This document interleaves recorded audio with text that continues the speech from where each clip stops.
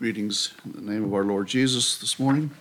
Glad to be here in the worship that we've been having so far in the presence of Christ, the presence of the Holy Spirit here. Appreciate that. Brother George it was his turn to preach this morning, but he's still sick, so I'll be filling in for him. Several weeks ago, we looked at the heart of God toward his people and the truth that the Bible says his delight is in them. His delight is in her is the meaning of the name Hephzibah that we looked at.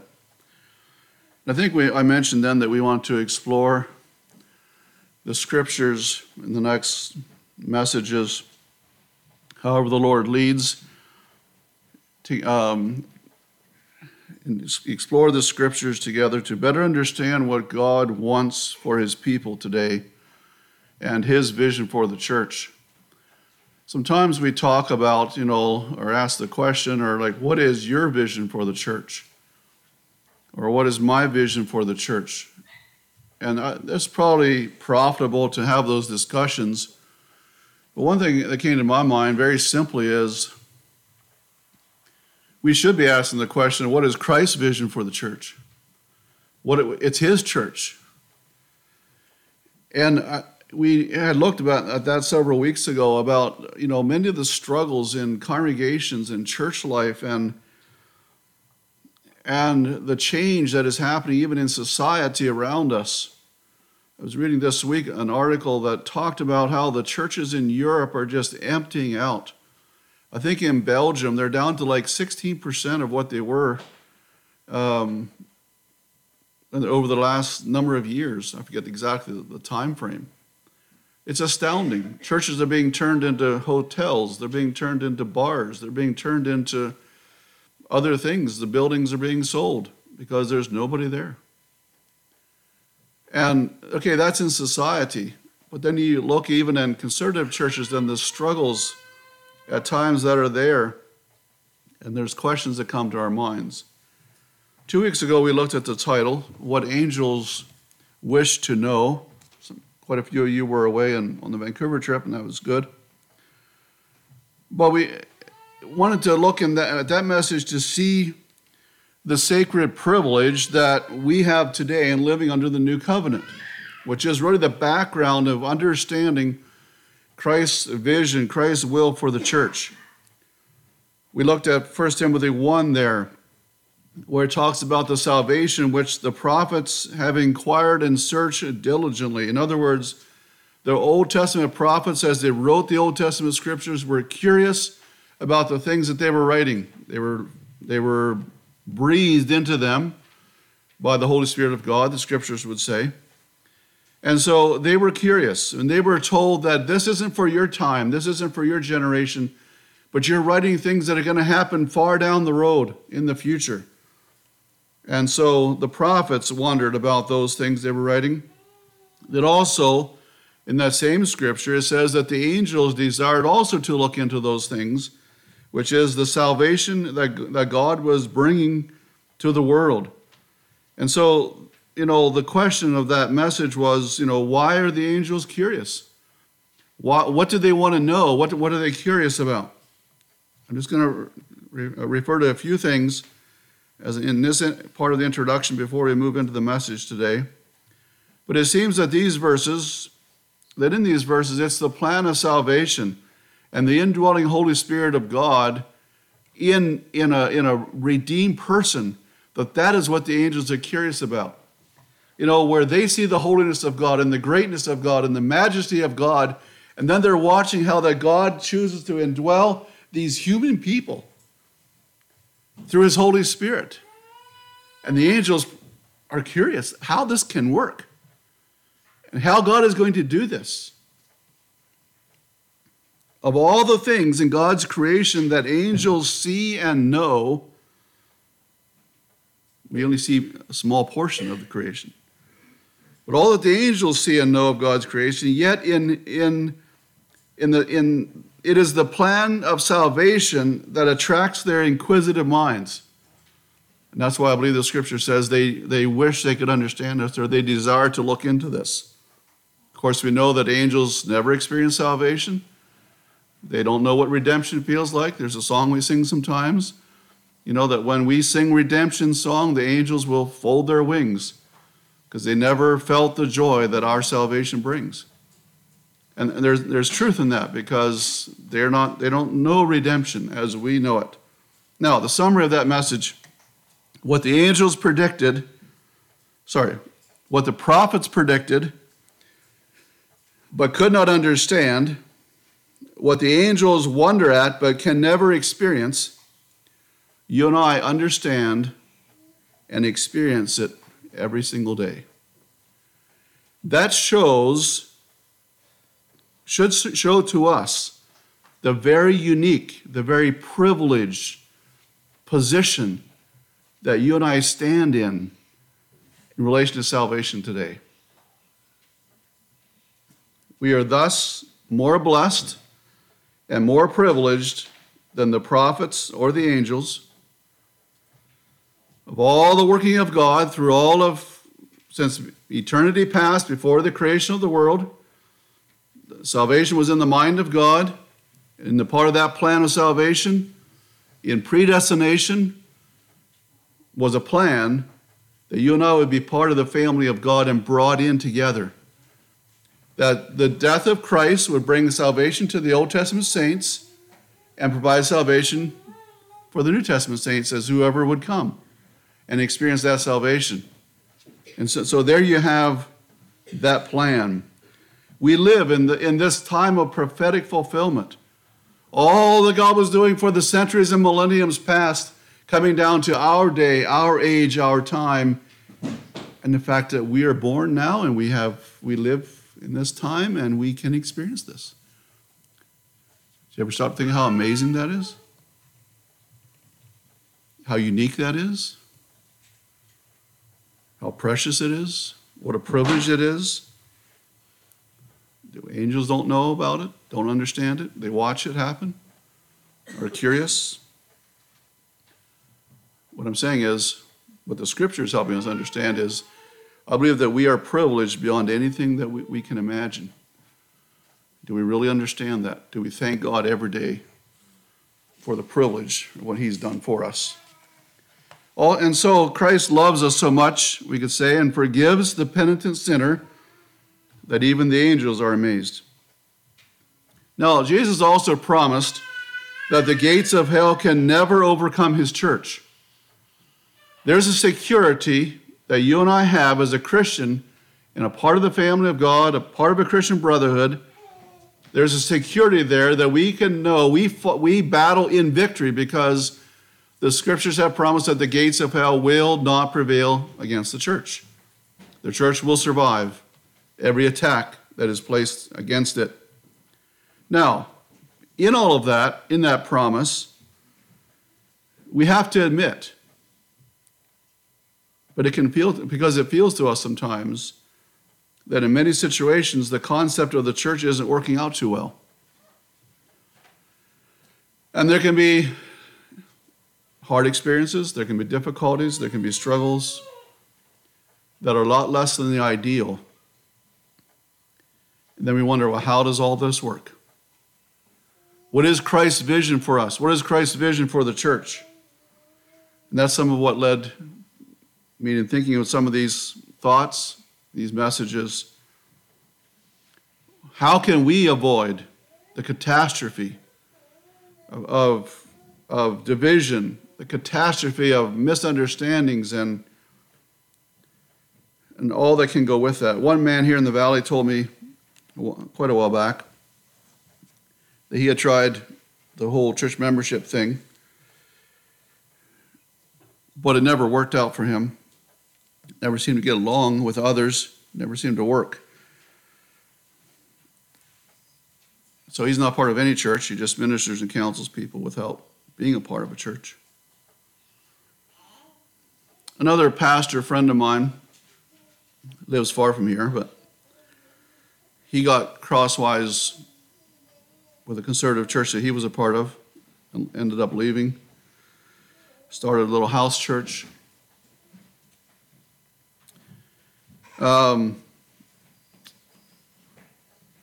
Different people attended for quite a while.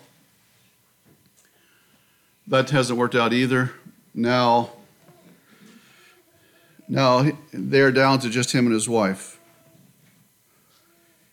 Recently I heard sometimes they study the Sunday school lesson together on a Sunday morning. Sometimes he preaches. Just him and his wife. We as humans all tend to be very reactionary when we feel we've been wronged or hurt or taken advantage of or misunderstood. Those are our very human feelings. Well, I think we need to remember this morning that those very human feelings can take us far afield if we're not careful. Because of these issues and many others, for many other reasons, people come to wrong conclusions about the church as God designed it to be. And so when you look across the landscape of churches, we know in our hearts that God has said, Christ has said that I will build my church. I already referred to the fact that the gates of hell will not prevail against it. But then we can sometimes wonder, well, how is God building his church? And where is God building his church? And where is this? What am I a part of? And where do I fit into all of this picture? I think never before in history has there been so many attempts to redefine, restructure, reinvent, and redesign the definition of the church. And that's because of the disillusionment of a lot of people. With the church under attack, the question is, what is the way forward? And so this morning, we could ask the question, what does Christ want us to understand? And again, it doesn't matter what you think or what I think or other people think. Yes, we are a part of this. But what does Christ say to us? What does the Scriptures teach us? And so we'd like to continue these thoughts this morning and just look at some of the principles of Scripture and make some practical applications for us. I'd like to think this morning of Christ's plan for the church. Turn with me to Ephesians 3. You can't stay out of the book of Ephesians and talk about the church. I looked at some of my old Bibles, pulled one off the shelf last night. I don't preach out of it anymore. I preached out of it for many, many years. But the book of Ephesians is well worn because I guess I must have used it a lot. You just can't talk about the church without turning to Ephesians. Ephesians 3, I'd like to begin reading at verse 14, read down to verse 21. We're breaking in here. This is the prayer of Paul. For this cause, I bow my knees unto the Father of our Lord Jesus Christ, of whom the whole family in heaven and earth is named, that he would grant you according to the riches of his glory to be strengthened with might by his Spirit in the inner man, that Christ may dwell in your hearts by faith, that ye being rooted and grounded in love, may be able to comprehend with all saints what is the breadth and length and depth and height, and to know the love of Christ which passeth knowledge, that ye might be filled with all the fullness of God. Now unto him that is able to do exceeding abundantly, above all that we ask or think, according to the power that worketh in us, unto him be glory in the church by Christ Jesus throughout all ages, world without end. Amen. First of all, who is the church? Who is the church? I remember sitting in the back seat of a taxi many years ago in Vancouver, going from the airport to a hotel for the night. And I got to talking with this man about Christianity, about the Scriptures, and he was of a Oriental, no, I should say Asian background probably.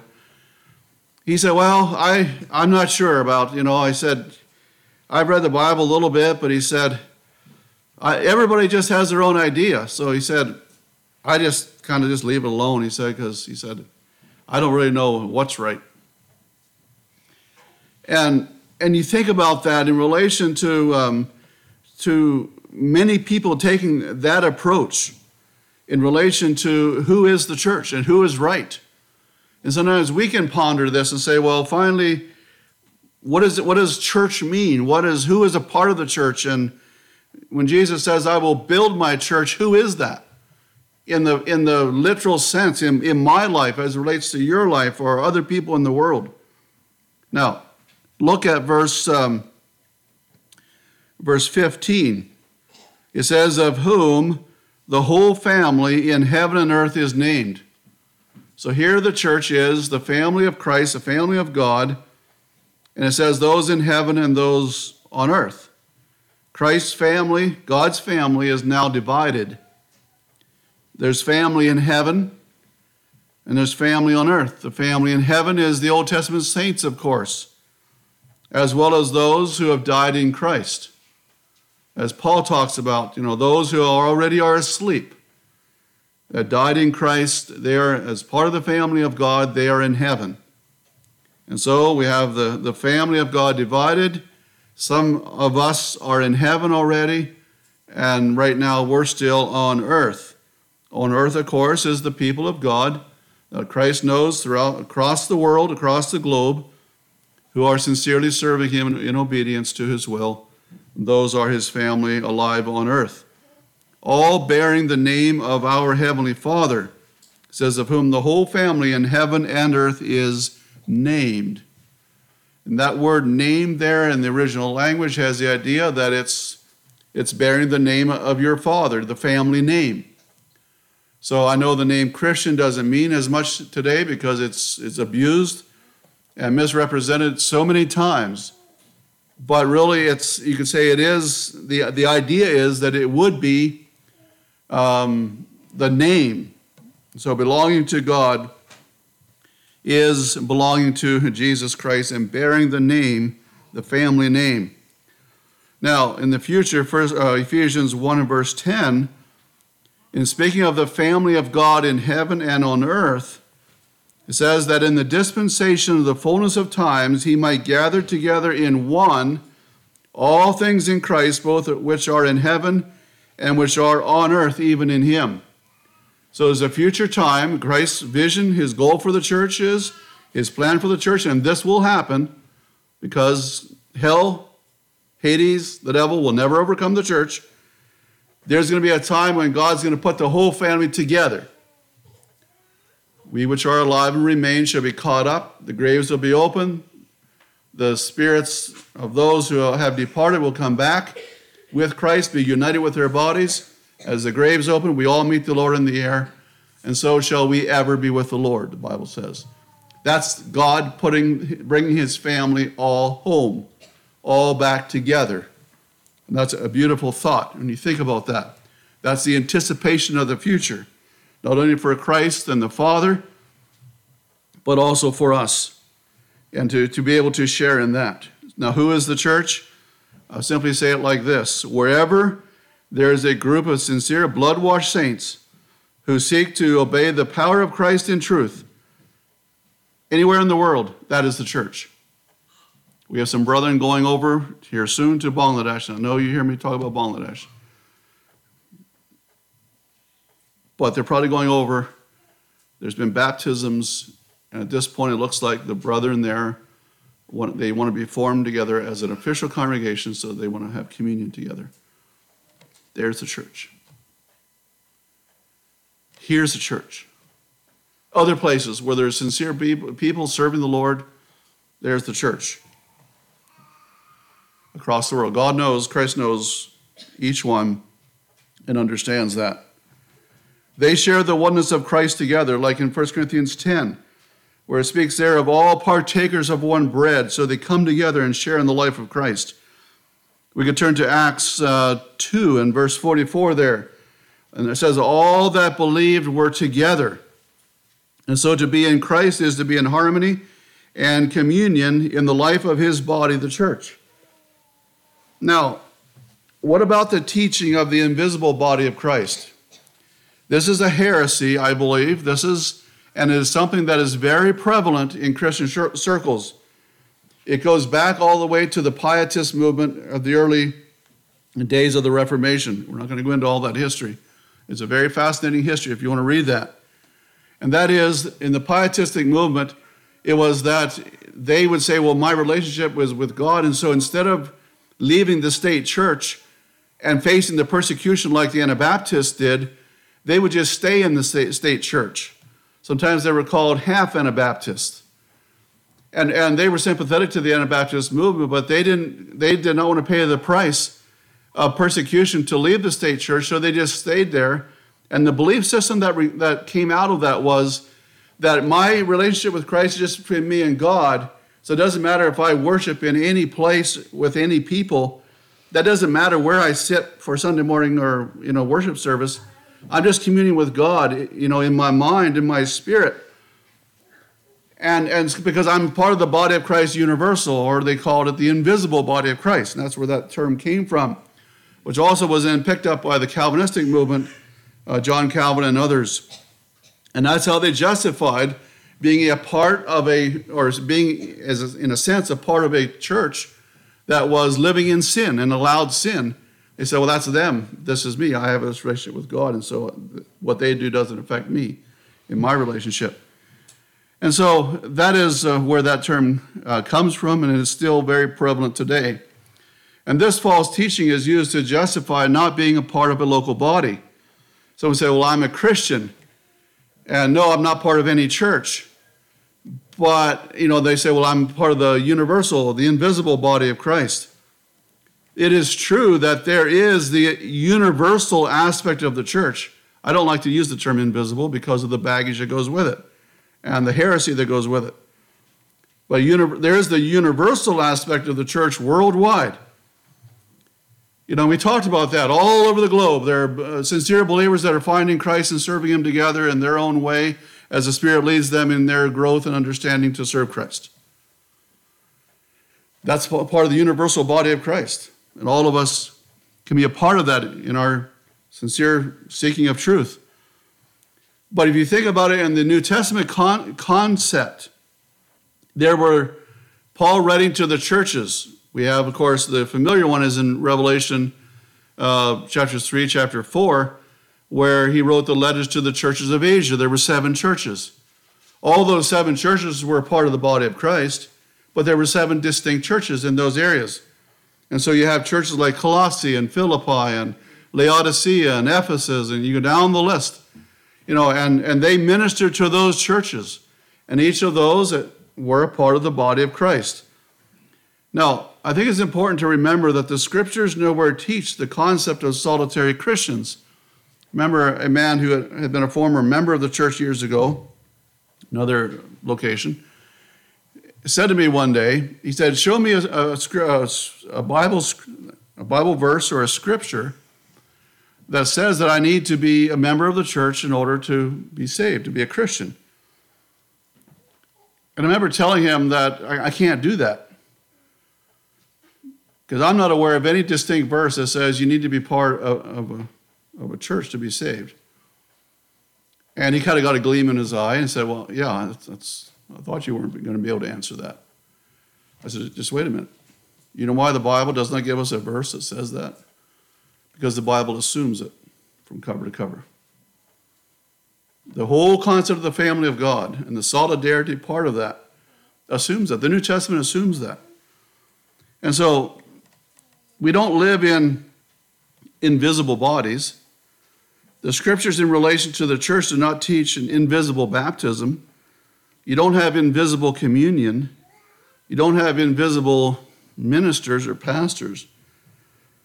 That's an impossibility. We live in our body, and so therefore there will be a local body of believers. And so I think we need to be clear on that, because I believe it is one of the deceptions of the last days, this belief in solitary Christians. Just 3 verses before we move on. Ephesians 2, in whom all the building fitly framed together groweth unto an holy temple in the Lord. Now listen, in whom ye also are builded together for a habitation of God through the Spirit.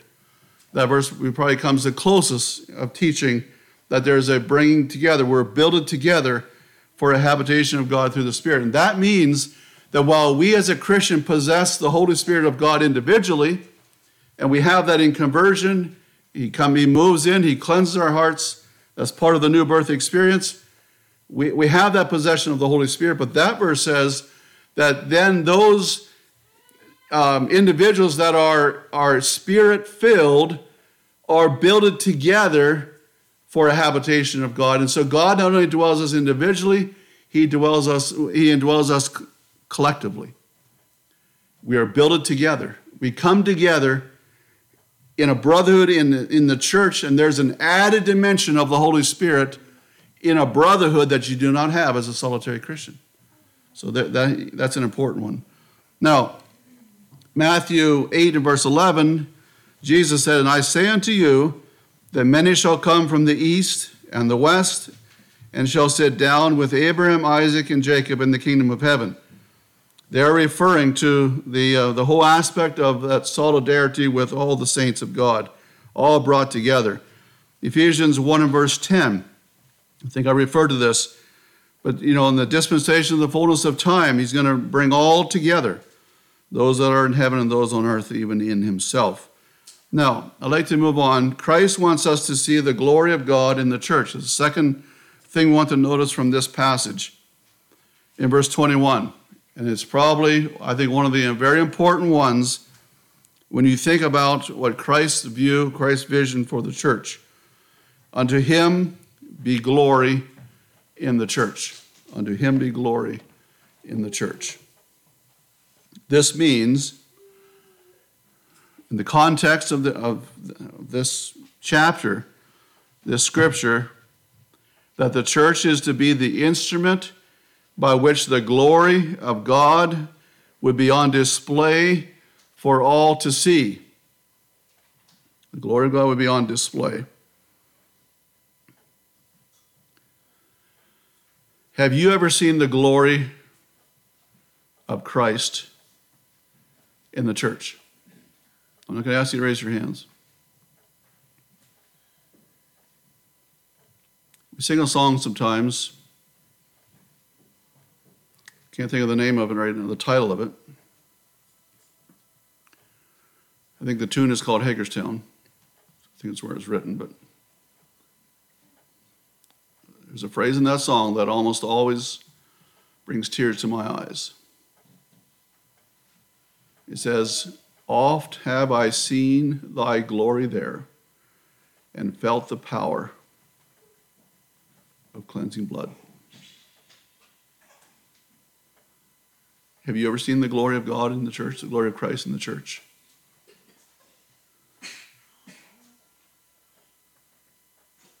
It's a question that it's good for us to think about. Are we veiling that glory somehow? Are we like Moses putting a veil over our face? He had to do that because his face was so shining bright that Israel people, his Jews, or Israel, they couldn't look at him. He just like, so he put a veil over his face because he had been in the presence of God there on the mountain. Is it our humanity that veils the glory of God in the church?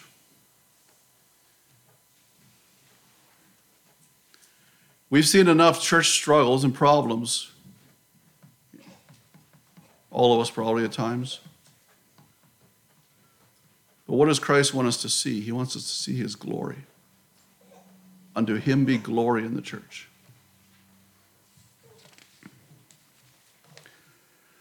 How can we see the glory of God in the church? A few thoughts. And this is not extensive or exclusive. If we follow our human instincts, I believe, and you probably know this from experience as well, that we will only see a lot of really struggling, faulty human beings. Isn't that often the tendency for us?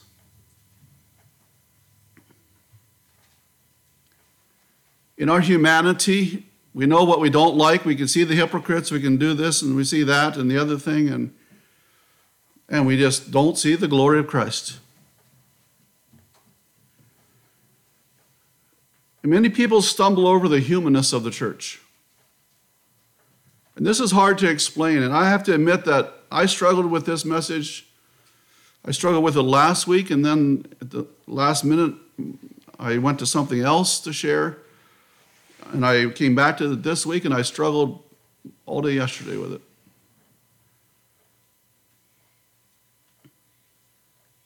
I don't know, I guess it's the humanness of it.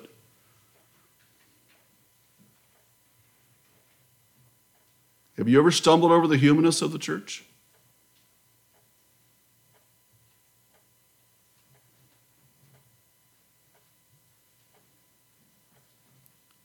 I have. But think of it this way. God didn't make the church out of angels. He didn't form it out of angels. He formed it out of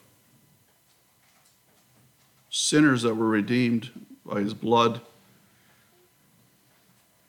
He formed the church out of people that are all different in personalities. He formed the church out of people that struggle at times to find his will and submit to his will. He formed the church out of people that don't always understand each other,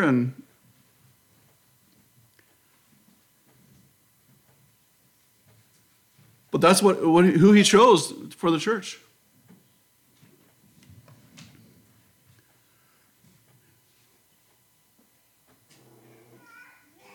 So the church was established with very, very human people. And therein lies, I believe, the stumbling block for a lot of people and sometimes us. We expect the church to be ideal, right? People that just always love each other and always get along. There's just never differences, and we all see eye to eye, and we just always agree. And I'm not saying that's a bad ideal to have. But how do we reconcile that with the reality of what it takes in church life? And I guess the question that haunts me is, are we missing something? In the next couple messages, Lord willing, I plan to look at some of those things. I want to look at a few more this morning yet. Just remember this. Who did Christ choose for his apostles? Who did he choose as the 12 men that were going to be the foundation of the New Testament church?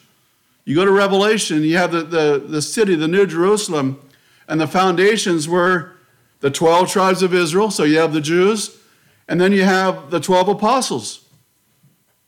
And the church is built upon the foundation of the 12 apostles. And you think about Christ establishing his church, and who did he pick for the foundation for his church? 12 men. What kind of men were they? I'm afraid sometimes, I don't know how you feel, and you probably heard me say this before, but I'm afraid sometimes if I had been standing there and watching Jesus, realizing at the time, like they did not probably understand, that he's choosing these men to be the foundation of the New Testament church, and I would have looked at them and said, Christ, what are you thinking? Peter, Thomas, Paul, that blasphemer, he was a persecutor. And I'm afraid we would have shaken our heads and said, I don't think this is going to work. The same as sometimes we look at people maybe on the street, say in Vancouver or somewhere, and we see someone and we say, I just don't know how they're going to. Can they really find Christ?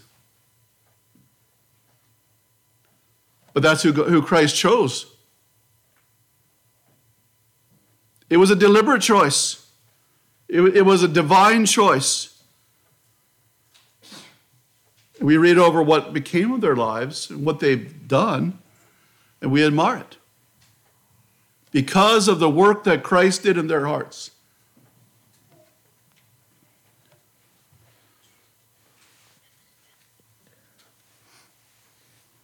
I would like to just say this. It's probably, again, if you don't remember much else from this message, remember this.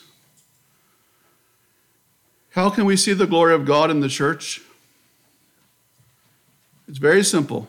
If we are going to see the glory of Christ in the church today, we need to take our eyes off ourselves and focus on the Lord of the church. The problems, the struggles, the difficulties, the whatever you call it, in relation to church life today, I think boils down to this very simple truth. That too often, we have our eyes on ourselves, or someone has their eye on themselves, instead of focusing on the lordship of Jesus Christ and the head of the church, and the fact that it belongs to him and it is his body. We can be so selfish, even in our concept of the church. And I think I said this a few weeks ago, but there's a tendency for all of us to want to customize the church to fit me, to fit my ideas, to fit what I want and what I think I need. And people do that at, nominal churches, these big mega churches, and they have all this entertainment program and the music and all that goes with it. And they're somehow trying to offer that to the God of heaven. And you wonder, how often do they stop to think that maybe that's not what God wants? That's not a sacrifice that fits him. And God says, I don't even want that. Like the Old Testament saints there, sometimes in apostasy, they would bring these sacrifices that were less than what God required, and they were full of blemishes, and they were second rate. And God said, take it away. I don't want that. And so it comes back to the sincerity of our own hearts and whether or not we understand the whole nature of the church and what Christ wants. Otherwise, it can be so much about what the church does for me or does not do for me versus what God, through Christ, wants me to be in his body, the church. Now, it doesn't take any spirituality to be critical of the faults and shortcomings of others. John Wesley one time, or a lady one time in one of his churches, told John Wesley that one of her gifts in the church is to understand what other people do wrong. And he said, well, I would say that you need to get converted and get that out of your head, something along that line, because that's not a gift of the Spirit. It doesn't take any spirituality to be critical of the faults and shortcomings of others.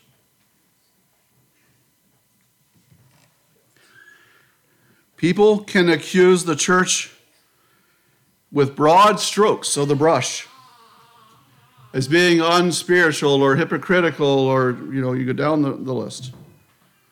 One thing that really struck me recently, in relation to Revelation 12, where it talks about the devil, the great red dragon there, and it says there that the devil is the accuser of the brethren. He accuses them before God day and night.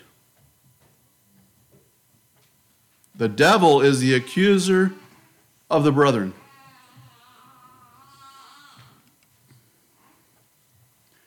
We are not to have accusations towards each other.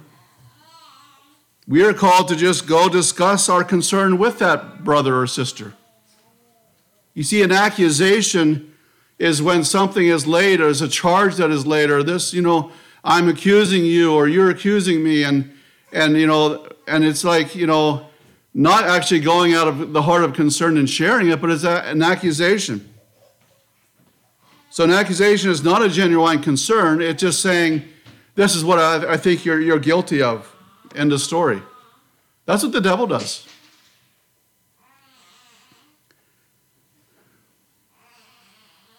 The church has always been under attack with accusations hurled against her.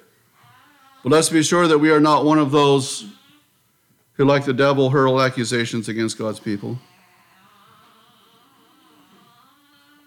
Are we human in the church? Yes. Can we work on things? Yes. Are there weaknesses that we should help each other with? Yes. But do we believe that God is here? Do we believe that God is at work? And we belong to Jesus Christ? And we are in this stage of life in preparation for the marriage supper of the Lamb, whereas the book of Ephesians says that he is working to purify and to wash us with the water of his word, to cleanse us. Christ is in the business of getting his church ready for the marriage supper of the Lamb. We're in that stage. We're in the preparation stage. Is that going to be a little painful sometimes? Is that going to take some discipline? Yes. But that is a part of it. Romans 8, 33, 34, who shall lay anything to the charge of God's elect? It is God that justifieth. Who is he that condemneth? It is Christ that died, yea, rather, that is risen again, who is even at the right hand of God, who also maketh intercession for us. I'd like to think a little bit now about supernatural love. To see the glory of God in the church, we see the supernatural love. Jesus said in John 13, a new commandment I give unto you, that ye love one another as I have loved you, that ye also love one another. We are to love each other the way Christ loved us. Do you think we're done exploring that yet? Do you think we're done? We've arrived at that yet? Do you think that God wants to still keep working that into our hearts and lives and chastising us? To love each other the way Christ loved us? I would say, brothers and sisters, we got a ways to go yet. Let's not give up. Christ is working to perfect us. John 17, 26, he was praying to the Father, I have declared unto them thy name, and I will declare it, that the love wherewith thou hast loved me may be in them and I in them. So there Jesus is praying that the love that the Father had toward Christ, his Son, that love would be in us. That's supernatural love. And as we exalt in that, we work in that, we operate in that realm in close brotherhood. That's why we can work together as close as we should be. Maybe we need to work on that too. We'll talk about that another time. But, work together closer in the brotherhood, that's the only way you can do that is with supernatural love. We can't generate that humanly. And that's why I think sometimes churches just disintegrate or fly apart, and it's like, the supernatural love is lost and you're trying to somehow come up with some sort of a human level of love. And it's not enough to make it to the finish line. It's not enough. It doesn't work. So according to this scripture, when churches fail or when churches struggle, when people can't get along, there is the supernatural love of Christ is missing. We have to say that. It's missing somewhere. It also means that we love each other as much as if someone... It also means that we love each other so much that if someone comes to share a concern, that I will choose to see past their humanity, or that you can say the humanity of their approach or the way they word it, which sometimes isn't very good. We struggle with the way they approach us or whatever it is. But we see past that humanity to see the work of God, the work of Christ, and to choose to see their love for me. And that's why they came, to talk to me about whatever concern it is.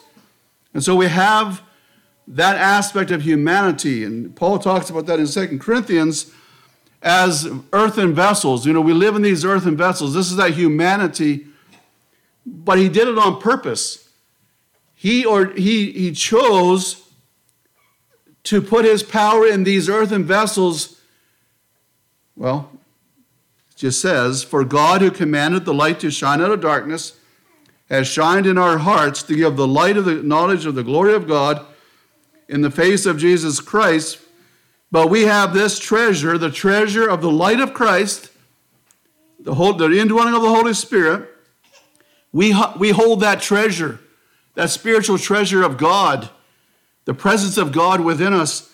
We have this treasure in earthen vessels. God, and that's what I think, go back to what the angels wish they understood, how that God can put his presence in such a human person. And how can he do that? But here it says that God did it on purpose. He put that treasure in these earthen vessels, this humanity. Why? That the excellency of the power may be of God and not of us. That means when people see us and they say, oh, you're good people. I struggle knowing always what to say when they say that. God is good. It's the power of Christ within us. Otherwise, I'm just as evil and as bad as anyone else out in the world. But for the cleansing and dwelling Spirit of God within my heart. He chose to put that power, that glory, in earthen vessels. There's a supernatural forgiveness. How often have you and I needed the forgiveness of Christ? How often have you and I needed to extend the forgiveness of Christ? That's why the Bible says that if we don't forgive, we're not forgiven. Do we appreciate and do we rejoice in the supernatural forgiveness of Christ? Not only of him forgiving us, but even much more, that we can see the glory of supernatural forgiveness in the church. And I know many of you sitting here this morning understand that and know that personally. Not only in redemption, but also in interpersonal relationships, the supernatural forgiveness. I'm going to give a personal illustration. I don't often do this. And I asked Brother John last night whether I could do this. Many years ago, I'm not sure how many years ago, but there were some difficulties and some struggles with deep feelings between two brothers in the church.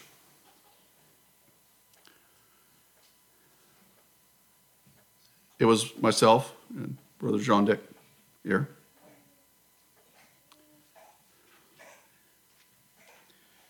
But I would like to say, and I think about this various times, while I don't remember even all the details, I don't know if I could remember all the things that had become issues between us.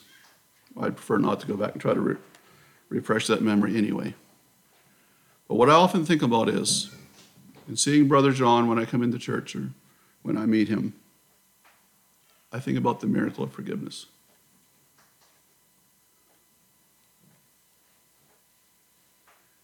And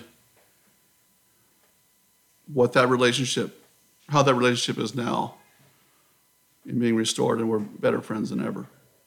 Just an illustration. I'm sure you could probably think of illustrations. Supernatural forgiveness. Is that the glory of Christ in the church? I think it is. I could not have done it. Brother John could not have done it. Many of you, if you've experienced something like that, you couldn't have done it without the supernatural forgiveness of Christ. Do we see that as a glory of Christ in the church? How do we show the glory of the church to our families? I'm going to run out of time. How do we see the glory of the church, or show the glory of the church to our families? And I know this is a real burden on the hearts of us as parents and grandparents. But I especially want to encourage you as young parents here this morning. Looking on and seeing and knowing the challenges of raising a young family today. And the question of how can I bring my children to know Christ? And what does this have to do with seeing the glory of Christ in the church? To hold to his claim, that the children can know Christ and hold to his claim in their lives, to be able to grasp that. I'd like to share a few thoughts in closing. First of all, show them the glory of God in the church. Show them the glory of God in the church. I believe in today's world, no, I'll back up, I'll say it differently. We've always needed the church in family life. But there was a time in previous generations where they only got to church once a month. There were no prayer meetings. There was no Christian schools. It was a whole different society they lived in. We'll look at that and say, how could that ever work in today's world? Probably won't work. Today, with the society and the pressures, the influences that are upon us, we as families, as fathers and mothers, need the body of Christ, need the church more than ever. But I'm not sure, and this is part of the burden of this message, I'm not sure that we have grasped it all yet. And I don't say that critically. I'm saying that as reaching forward to those things which are before. Psalm 48:12, walk about Zion and go round about her. Tell the towers thereof, mark ye well her bulwarks. Consider her palaces, that ye may tell it to the generation following. That's Old Testament, but that's like take your child and walk around the city of Jerusalem and walk around the temple and point out all the significant things that made up their identity as an Israelite, as a Jew, as they come up over the rise. You know, we can read the Psalms of Ascent as they were coming up toward Jerusalem. And they came over the brow of the hill there, and they could see it in all its glory, you know, the temple there. And he says, tell it to your children, point out the bulwarks, all the details, show it to them. It was glorious. It was great. They loved the city of Jerusalem. And you think about that today in relation to the church. We need to show our children the glory of the church. Show to them the triumphs of the gospel today, whether locally in the work of in people's lives and hearts and the changes that can happen. Show to them what's happening around the world. I enjoy looking at the CAM newsletter that comes. It's just one little window into what is happening in so many places across the world today, and where the people of God are serving and people are finding Christ. You know, the letters from Ukraine, you know, the people that are finding Christ, that's a triumph of the gospel. That's the glory of Christ. And we need to be teaching our children, showing our children that. Teach them the glorious history of the stories of God's people. You know, almost every little town and city in Canada has this monument set up, and with all the names of those who died in battle, usually World War I, World War II, maybe the Korean War. And those monuments stand there, and a lot of times they say at the top, you know, it's the glorious dead. Okay, that's carnal warfare, that's patriotic ideas and all of that. The church has its glorious dead. Hebrews 11 would be an illustration of that. Heroes of faith, we call them. But there's many more than that. And I really strongly believe that part of teaching our children, helping them to understand and have a high vision for the Church of Christ today, is to teach them the glorious history of the church.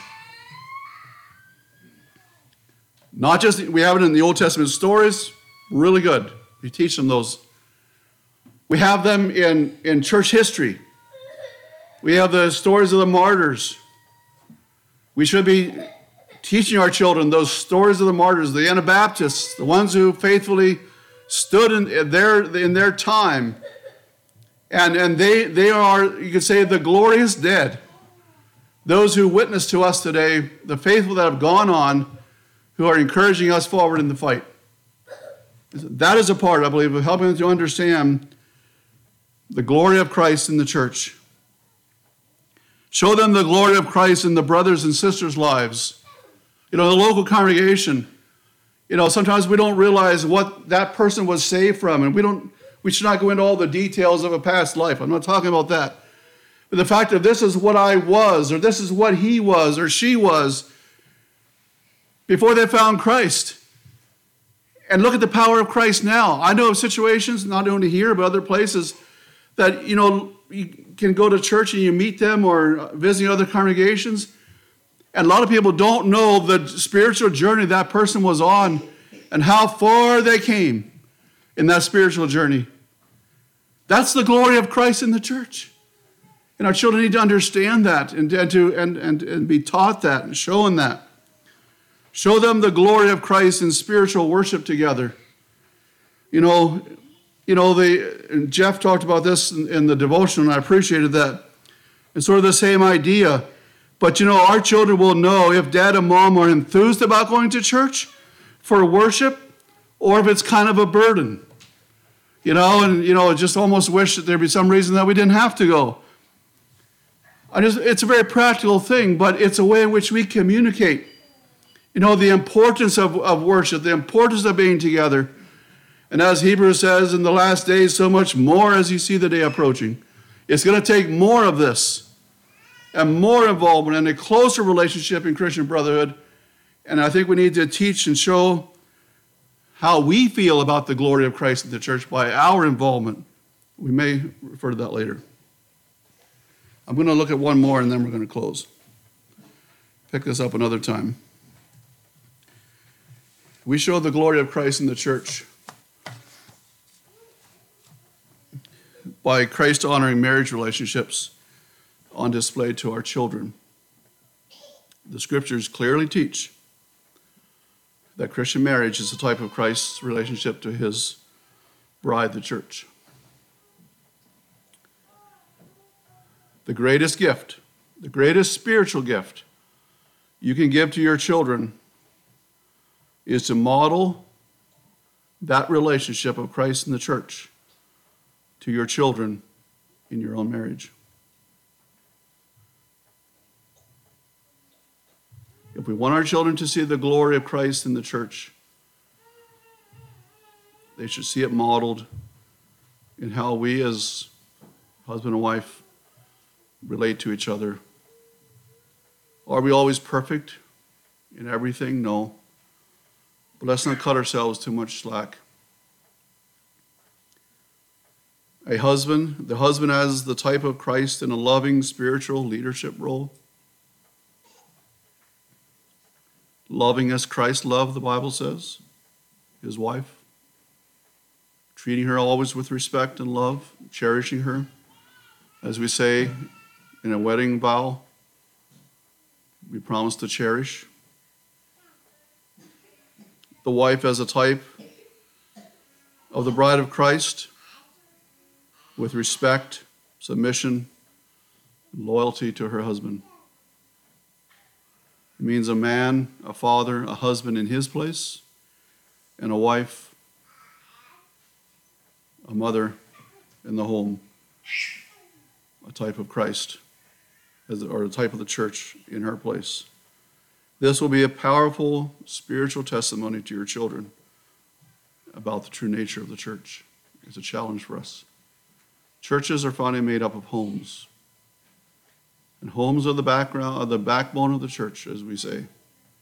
They're the strength of any congregation. Let's be sure, brothers and sisters, that we are doing that the way Christ wants us to. That's showing to them, teaching them, the glory of Christ in his bride, the church. We're going to close with that. Lord willing, next time we want to look at a few further points in relation to this. But may God help us this morning to have a right view of the church. I'm humbled, and I think we all should be. When you think about God in eternity past thought all of this up and planned it all. Shouldn't we take it pretty serious? If we think about our place, our responsibility, it should humble us. It should make us want to explore more of what God wants for us in his body, the church. Let's kneel to pray.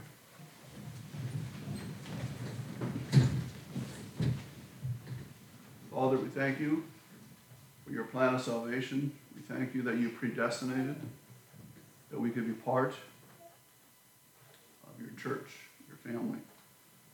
That as we found salvation, we'd be part of a local body of believers.